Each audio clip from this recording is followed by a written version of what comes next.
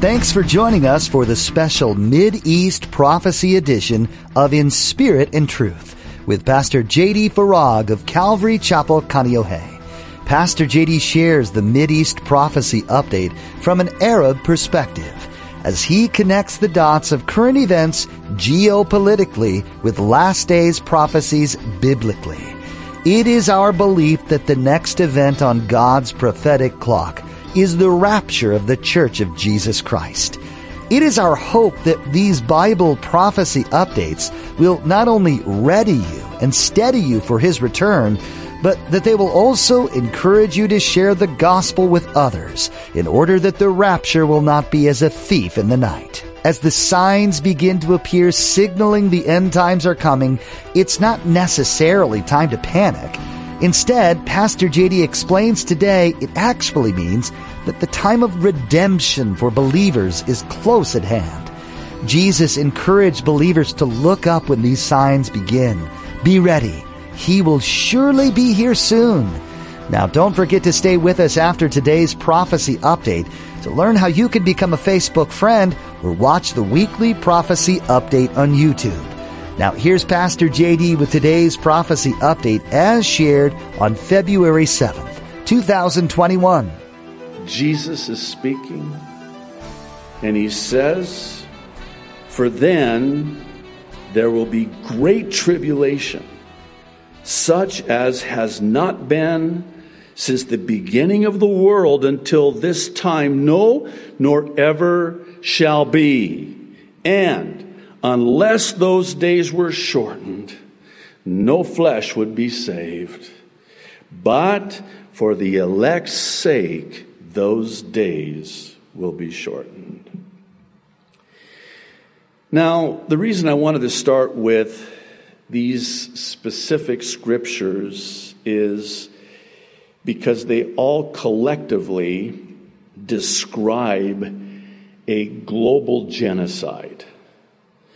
While we're not told the number of people killing one another in Revelation 6:4, it does seem that the great sword would be an indication of a great number.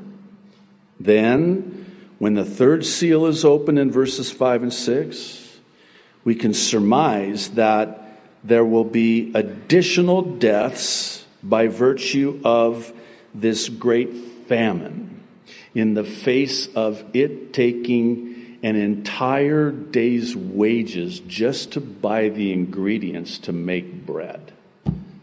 That's called hyperinflation.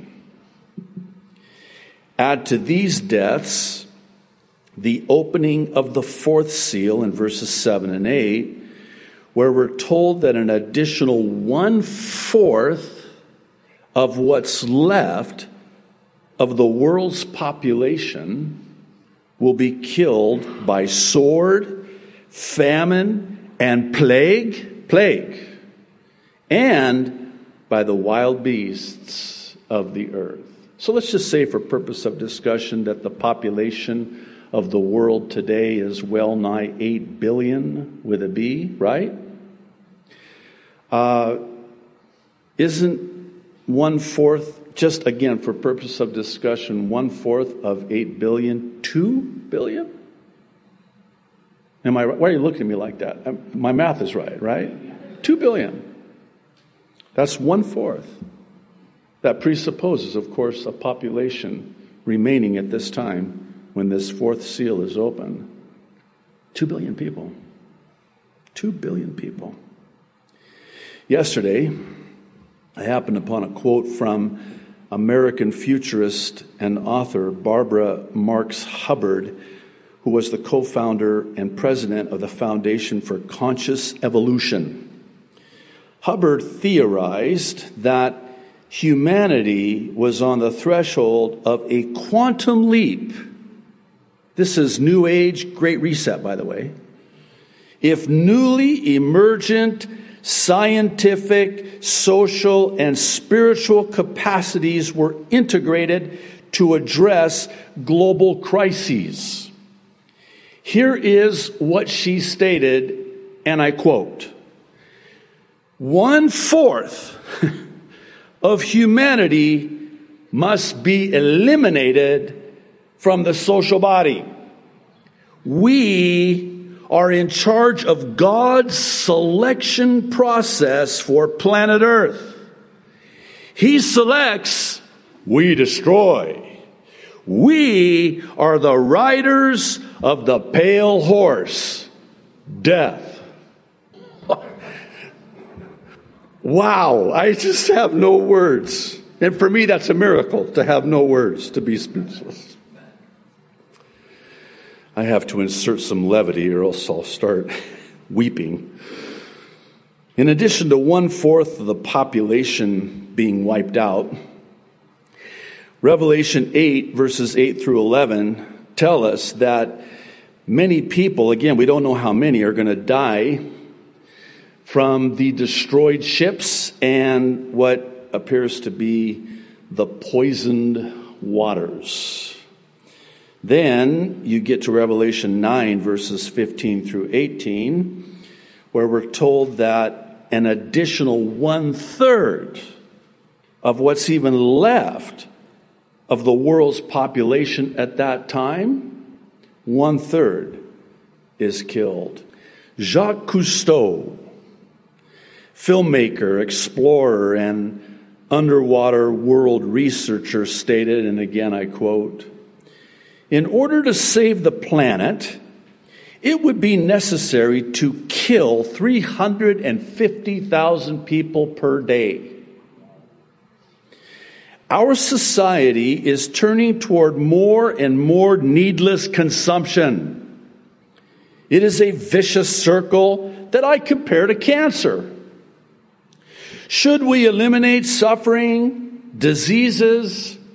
The idea is beautiful, but perhaps not a benefit for the long term. We should not allow our dread of diseases to endanger the future of our species." Speak for yourself. I was created in the image of God. "In order to stabilize world population," still quoting, "we need to eliminate 350,000 people a day." It is a horrible thing to say, but it's just as bad not to say it. The United Nations goal is to reduce population selectively by encouraging, listen to this, abortion, forced sterilization, and control of human reproduction, and regards 2/3, interesting, of the human population as excess baggage. With 350,000 people to be eliminated per day, population growth is the primary source of environmental damage. Interesting connecting those dots, yeah? Doubtless, many of you know about these Georgia Guidestones. They are a granite monument erected in Elbert County, Georgia, 40 years ago, back in 1980. What's interesting about these Guidestones is their anonymity in terms of who authored them and their apparent advocacy of population control, eugenics, and internationalism, which have made them an object of controversy and conspiracy theories. You think? This, for a number of reasons, not the least of which is this photo of the engraving on one of them reading, and I quote, "Maintain humanity under 500 million in perpetual balance with nature. Guide reproduction wisely improving fitness and diversity. Perhaps one need look no further than to Revelation 7, verses 9 through 14, to see that this great multitude may be part of this satanic plan to both reduce and maintain the world's population. I suppose it should come as no surprise that of the Great Tribulation, Jesus would say, unless those days were shortened, no flesh, humanity would survive. It's important to understand that these prophecies in the book of Revelation are in motion now, prior to the 7-year tribulation. And the reason I mention that is because seeing these begin, keyword, begin to come to pass now is evidence of just how close our redemption is now. Listen to what Jesus said in Luke 21:28. Now, when these things begin to happen, look up and lift up your heads, because your redemption draws near. When you see them begin to happen, look up, lift up your heads. Now, the question becomes one of, okay, how can we be certain that this is the beginning of those things coming to pass? That this is, in fact, the beginning of the end, given that there have been genocides throughout history, chief of which was the Jewish Holocaust. Some at that time thought it was the end by virtue of the belief that Adolf Hitler was not just an Antichrist, but actually the Antichrist. I suppose in all fairness, one could argue that what we're seeing today is yet another one of those periods of time that will eventually fade into the pages of human history. But we have a problem. And the problem is that with this mindset, one is led to what's known as normalcy bias. And this under the banner of, well, it didn't happen then, so it's not going to happen now. Let's define normalcy bias. It's a mental state people enter when facing a disaster. It causes people to underestimate both the possibility and the likelihood of a disaster occurring. And this leads people to disbelief or minimize threat warnings. Thus, the normalcy bias, which some estimate, this is interesting, to be about 70% of the population, which to me explains a lot. It causes them to not adequately prepare for catastrophic events like natural disasters such as earthquakes and ensuing tsunamis, or wars, pandemics, and even motor vehicle accidents. The assumption that is made in the case of the normalcy bias is that since a disaster never has occurred, then it never will occur. It also results in the inability of people to cope with a disaster once it does occur. People with a normalcy bias have difficulties reacting to something they have not experienced before. People also tend to interpret warnings in the most optimistic way possible, seizing on any ambiguities to infer a less serious situation. You probably already know where I'm going with this, so I'll get right to the point. Yes, the end didn't come then, but that does not mean it couldn't or wouldn't come now. And the reason being is that the Holocaust was a Jewish genocide, whereas according to Bible prophecy, what's coming and may in fact already be here is a global genocide, not just a Jewish genocide. Furthermore, it was after the Jewish Holocaust that Israel was reborn as a nation, fulfilling what is arguably amongst the most significant prophecies in all of the Bible. Isaiah 66 verse 8. Who has heard such a thing? Who has seen such things? Shall the earth be made to give birth in one day? Or shall a nation be born at once? For as soon as Zion was in labor, she gave birth to her children. Ezekiel the prophet, chapter 37, beginning in verses 1 through 3.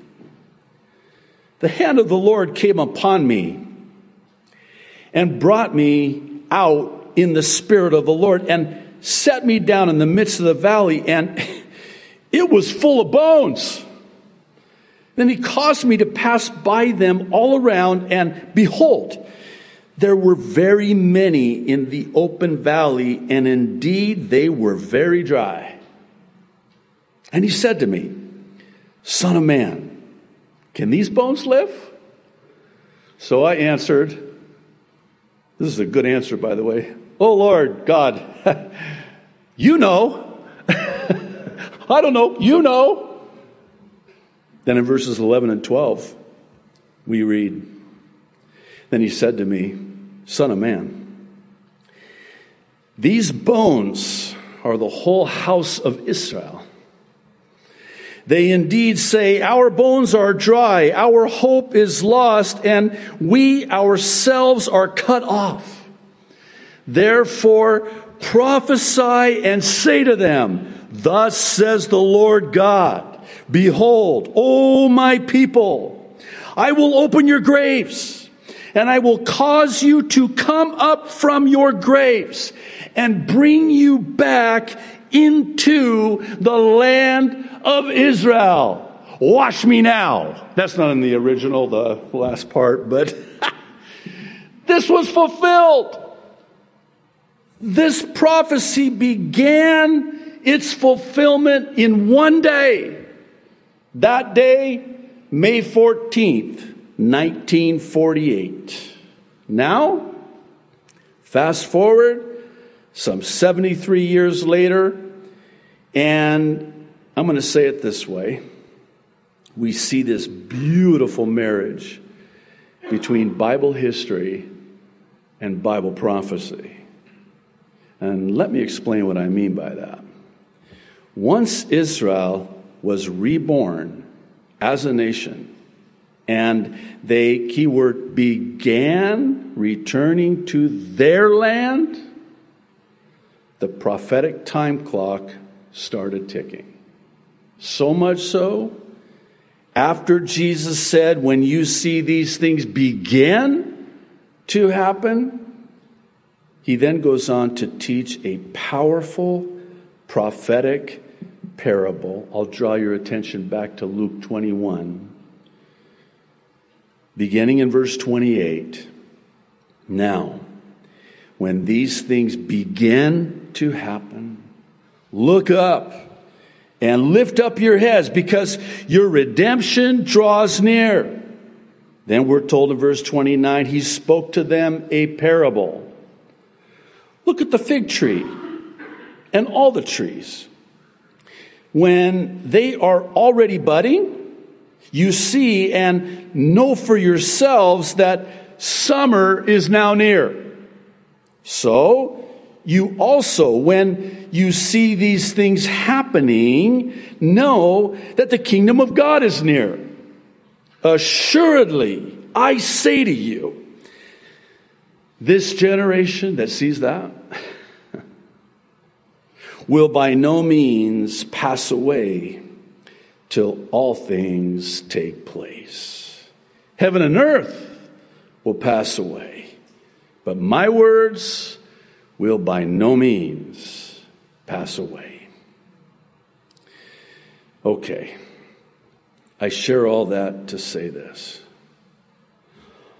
All that Bible prophecy told us would happen has happened, pointing us to what may very well soon happen, sooner than any of us may even think.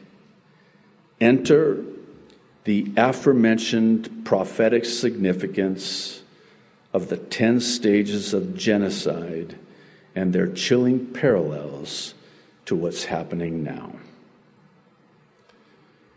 I first learned of the 10 stages of genocide from online members who sent me links and videos. And after I vetted them and researched this, I found that it was written by a Gregory H. Stanton in 1996 as the founding president of Genocide Watch. At the time, he presented a briefing paper called The 8 Stages of Genocide at the United States Department of State. While it's unclear whether or not this was a government operation, it does seem that the stages presented are very accurate as evidenced by history, and I would suggest even prophecy. In 2012, Stanton added 2 additional stages to his model, which resulted in a 10-stage model of genocide.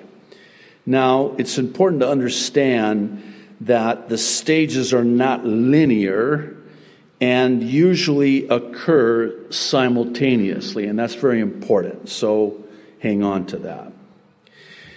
Before we go through these 10 stages, I think it's incumbent upon me to go on the record and state that I truly believe the COVID-19 vaccine will, at the very least, in part, bring about this global genocide.